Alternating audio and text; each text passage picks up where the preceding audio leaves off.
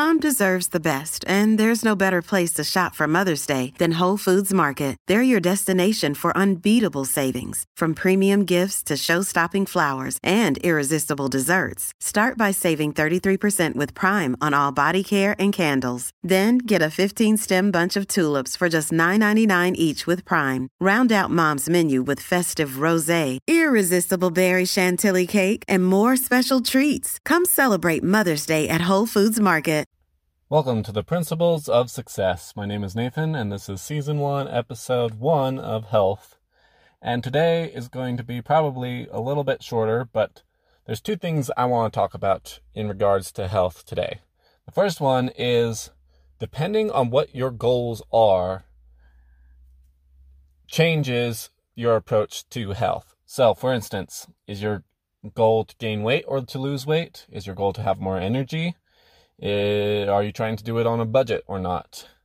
Are you trying to bodybuild or are you trying to run extremely fast? A track runner needs a very different fitness and health routine than a bodybuilder. Is it so that way you can operate at your peak mental state? All those are different, and all of them have slightly different emphasis on what you should do with them. But for the most part, health is still pretty general. You do the basic principles of health and you will be extremely healthy. You just put an emphasis on certain principles rather than others depending on your outcome that you're after. And then the other part that I really want to talk about today is the problems with talking about health. So the first part is marketing.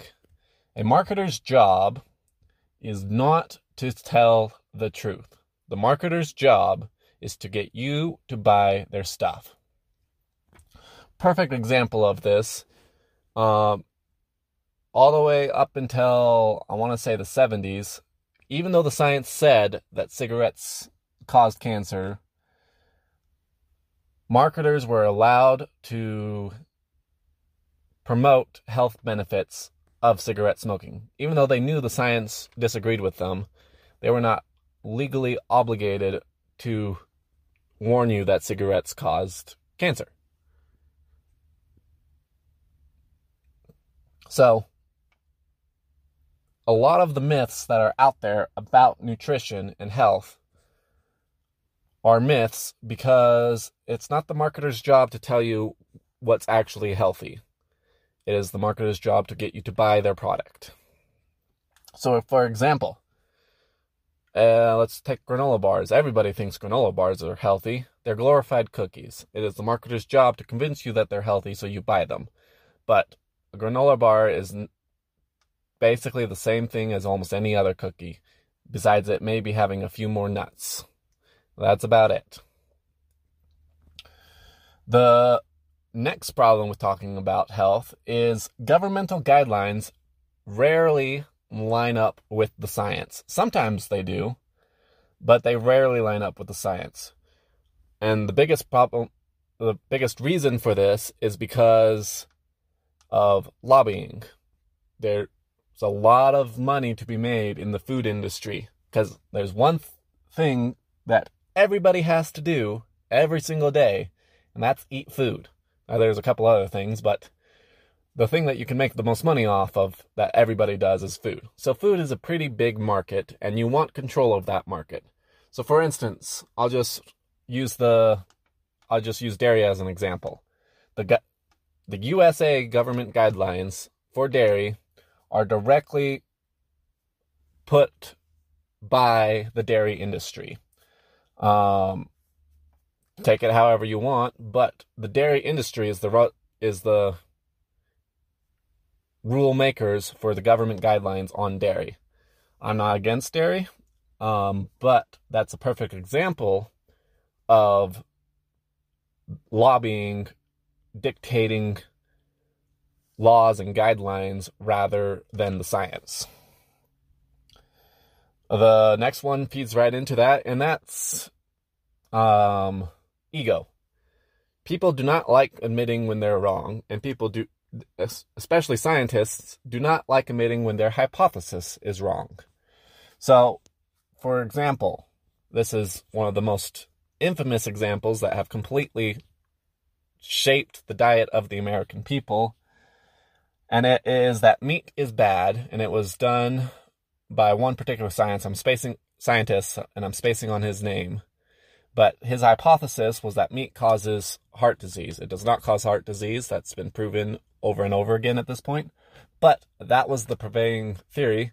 And then his ego and his charisma made it so that way that became American government policy.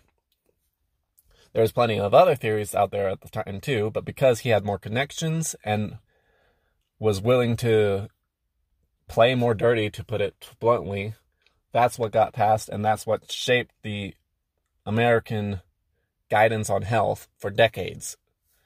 So, the next one is ideologies, which is also related. There's a whole bunch of ideologies about food out there, most of which I think are dumb, but you have everything from vegan to keto to paleo to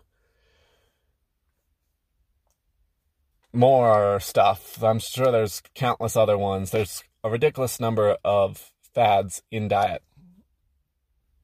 And there's all sorts of different ideologies about certain aspects of it. Is food more important than exercise? All of that. And I'm not ideology free, but I try to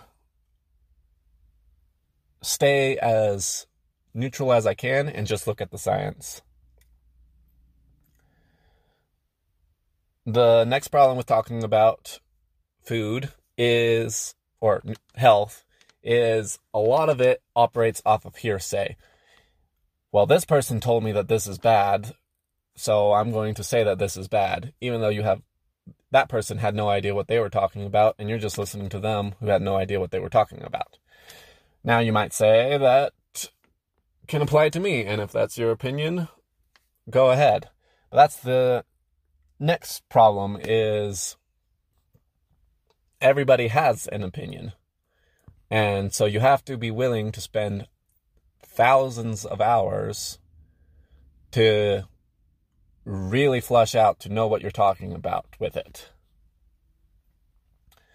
And then the last one that makes it super tricky is that science is complex. The human body is so advanced and so challenging to study that we're taking educated guesses at best for a majority of the stuff that we're dealing with. Over the decades, we have begun to figure a lot of stuff out. But as you were growing up and as your parents were growing up, we were really just guessing, and that shaped their knowledge of it. No, people don't stay up to date on the science of health. They have more important things to do. So because we guessed, and some things we guessed right and some things we guessed wrong, those guesses shaped how we try and be healthy, and that affected everything. Now, we do know a lot, and there's a lot of scientific data to back up most of what we claim at this point. But there's still, science is all guesswork until a long period of time where you've proven without a doubt that you're fairly certain you're correct, and you're still not 100% certain that you're correct. For instance, it was consensus that the world was flat for the longest time. There was a lot of scientific evidence to support that the world was flat until they came up with the theory that the world spins, and then that the evidence that was used to support the Earth flat theory was then used to go, oh wait, this fits with this too. So just because the science says something does not necessarily mean that we are correct. It is just our best guess at it. So that's the biggest problem with talking about health, because even if it is science-backed, we don't know 100% for certain if it's completely accurate. It could be 90% accurate, but it's still not certain.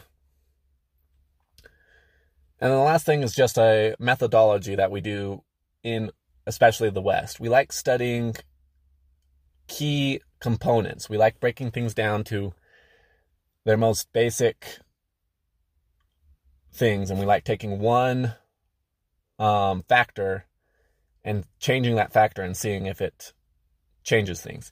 And that is extremely useful for science. However, the human body is so complex that you might need to change 20 factors to get the result that you want. But our science isn't capable of doing that accurately. So that's why sometimes you'll hear people talking about getting lost in the tree and not seeing the forest.